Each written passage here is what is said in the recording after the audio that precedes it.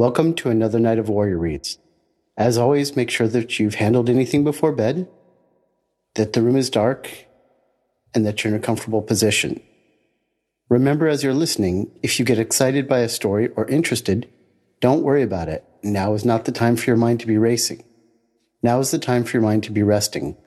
As always, we'll have copies of the recordings available on our website, as well as even the ability to order it should you want to in the morning. Now is the time for your reward for a good day lived, or a reminder to be a warrior tomorrow. I'll give you about 5 seconds to clear your head, and then we'll begin.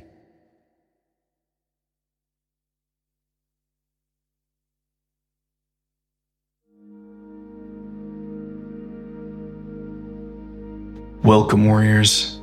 Tonight, our selection is from A Brave, Fearless Sort of Lass, from the book Beneath the Banner by F.J. Cross. This is the story of Grace Darling, a real historical person who traversed raging frigid waves and certain death to save the lives of passengers on a capsized ship. She was a hero that heeded the call, knowing that she would not likely make it back alive, and she goes in anyway. This is a story that it's great. It's got a real-life example of heroism and challenges us to examine our own lives as warriors. It asks the question, how do you need to live your life? Or who do you need to be in order to face death with confidence? Beneath the Banner is filled with several true tales of heroism that will encourage and challenge you to live your best life every day. And you can read this book at any time in the future. But now is the time to relax and examine this example of heroism and recharge for living another day well. So relax and enjoy. A Brave, Fearless Sort of Lass. The story of Grace Darling. She was not much of a scholar. She could not spell as well as a girl in the 3rd standard. She lived a quiet life, quite out of the way of the busy world. And yet, Grace Darling's name is now a household word. Let us see how that came about. William Darling, Grace's father, was keeper of the Longstone Lighthouse on the Farne Islands off the west coast of Northumberland. Longstone is a desolate rock, swept by the northern gales, and woe betide the ship driven to its pitiless shores. To give you an idea here of what the setting is, picture this. It's a rocky shoreline in the frigid northern waters of the UK. Waves constantly crash and throwing ships or anything else that's in the water around into rocks. In modern times, to navigate these kinds of waters, boat captains aren't even allowed to steer their own ships through places like this. Instead, the harbor master is flown out to the ship via helicopter to navigate the waters of the Sound, because they are the ones that constantly study the rocks below and the erratic, shifting waves. The water is so cold that you can soon become immobilized within 10 minutes or so, and your body initiates involuntary gasping and convulsions.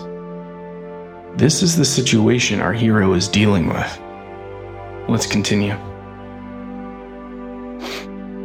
Mr. Darling and his family had saved the lives of many persons who had been shipwrecked ere that memorable day of which I tell you. On the night of the 5th of September, 1838, the steamer Forfarshire, bound from Hull to Dundee, was caught in a terrific storm off the Farne Islands.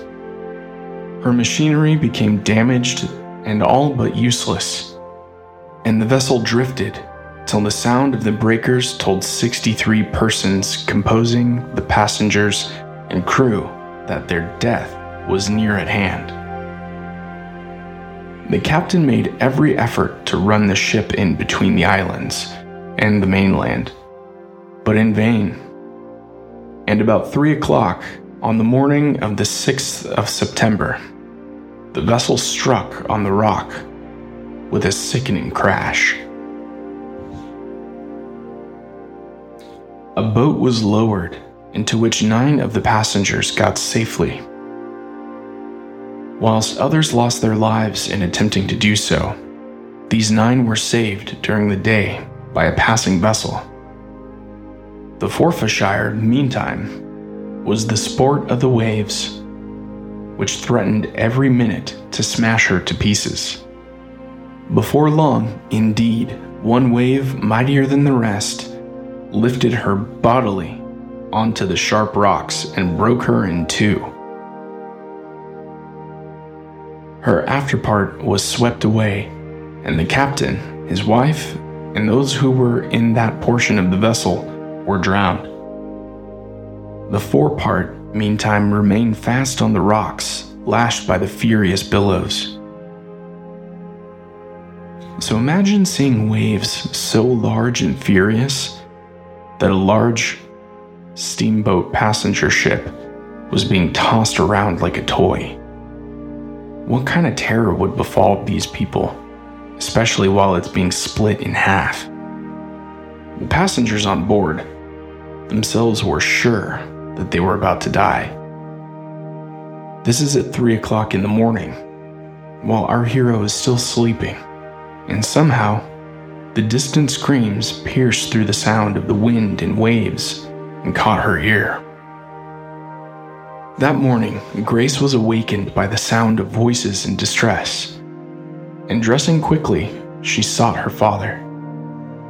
They listened, and soon their worst fears were confirmed. Near at hand, but still quite beyond the reach of help, could be heard the desperate shrieks of the shipwreck crew. To attempt to rescue them seemed quite out of the question. That was apparent at once to William Darling, skillful boatman though he was, and brave as a lion. The sea was so terrific that it had 10 chances to 1 against the boat being able to keep afloat. But Grace entreated, "Father, we must not let them perish. I will go with you in the boat, and God will give us success." In vain, Mrs. Darling urged that the attempt was too perilous to be justified, and reproached Grace for endeavoring to persuade her father to run such unwarrantable risks. William Darling saw plainly how many were the chances against success. Even if the boat was not at once swamped, 2 persons alone, and one of them only a girl, were insufficient for the work, for supposing they reached the wreck, they would probably be too exhausted to get back. No duty did not demand such an act, and for a time he declined to put out.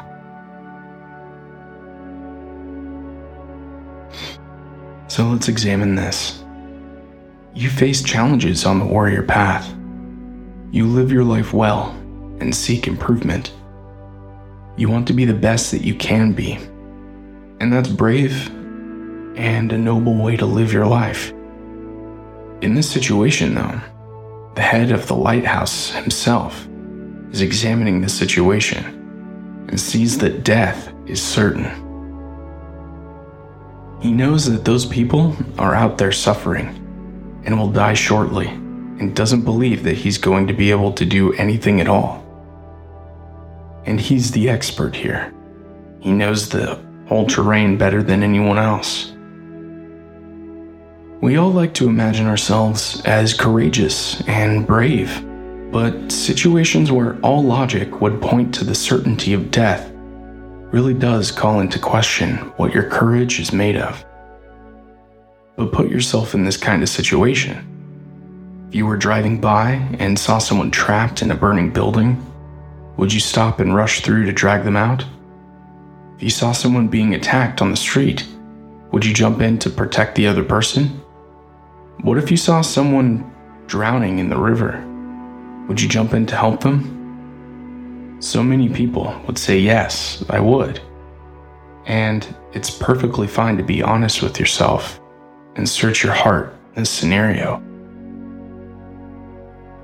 The situation itself and the context around it has a lot to do with it. Maybe you don't know how to swim.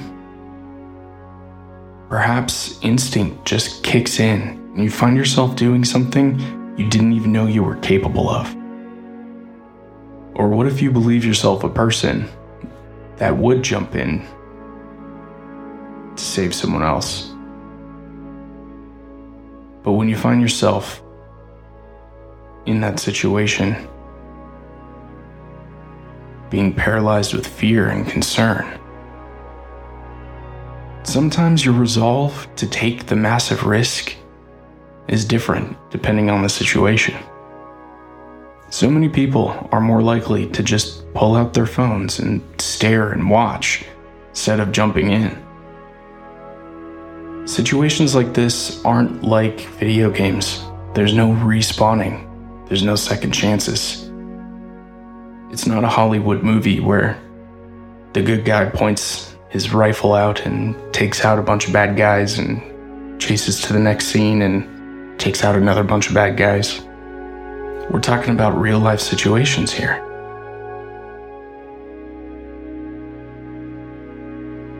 It's quite the situation to be in, to risk your life for people that you don't even know. It's worth searching your heart to understand. When life throws terror at you, in those moments, those are the opportunities to take action. Let's continue.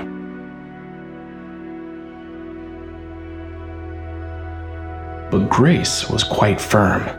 This girl of 23, never very robust, had marvelous strength of will, and her mind being set on attempting the rescue, she prevailed over both her father's judgment and her mother's entreaties. And into that awful sea, the boat was at length launched. So here we see Grace is a frail 23-year-old girl, probably no more than 5.5 feet, weighing around 95 pounds. Grace is proposing to jump into a rowboat in the middle of towering waves, so furious that they split a steam engine in half. She's not going to show anyone up in the weight room, and she doesn't even consider her physical strength in the situation, just her responsibility. So what is it about this girl that she has such resolve to jump into a certain death scenario and save these people? When you ask yourself this, maybe it's your God. Maybe it was her God. Maybe it's your civic duty or just pure instinct. Whatever it is, it's what propels heroes forward and saves lives. Though every billow threatened to engulf the frail craft, yet it nevertheless rode through the mountainous waves and drew near the rock where the helpless men and women were standing face to face with death. When it was sufficiently close to the shore, William Darling sprang out to help the weary perishing creatures, whilst Grace was left to manage the boat unaided. It was now that her courage was put to the severest test. At this critical moment, the lives of her father and the survivors depended on her judgment and skill. Well did her past experience and cool nerve then serve her. Alone and unaided, she kept the boat in a favorable position in the teeth of that pitiless gale.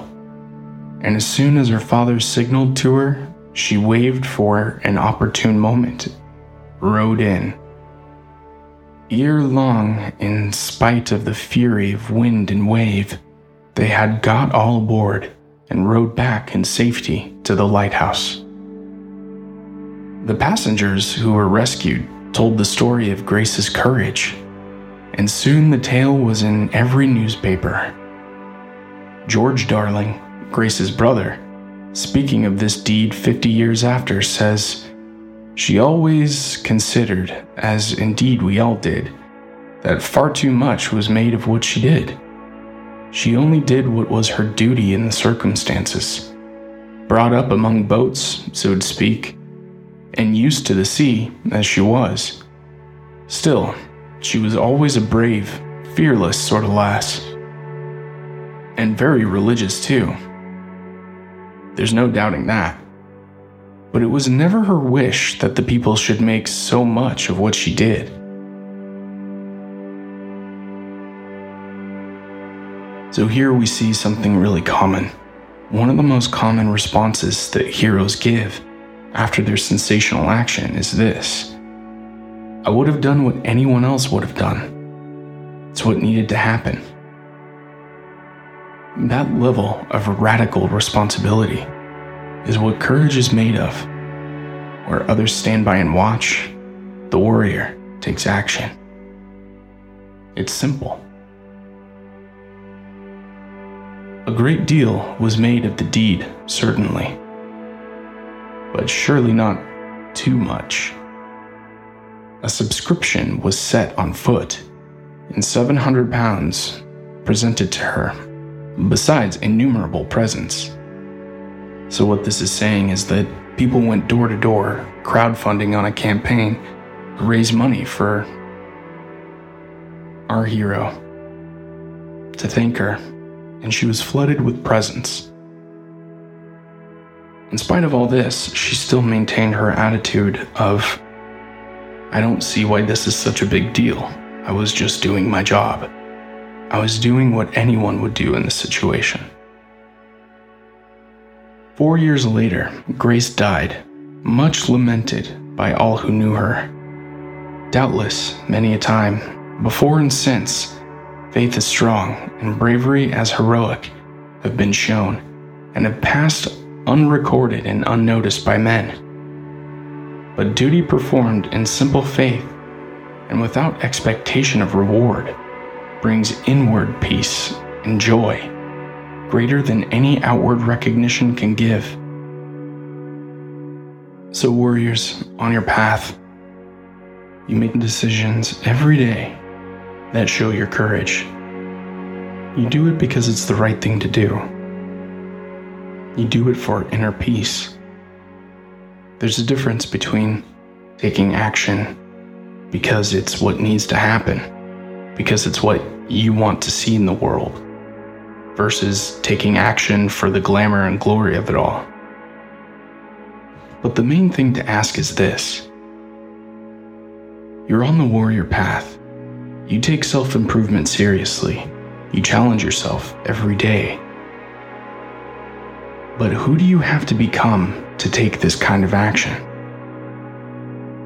Imagine yourself having lived such a life that you could make a decision like this and be at peace about it. Every day counts, and by living in the moment and being your best you on the warrior path, you live such a life that when facing death, it's not something to hide from. Instead, you can say, it is what it is. You know that you could die happy because you've walked the warrior path and made the choices that you needed to for you to be fulfilled. What would you need to be? Who would you need to be? To say to death, I've lived a full life. I've packed so much good into my life and done so much that if my life ends and my time is now, it is what it is.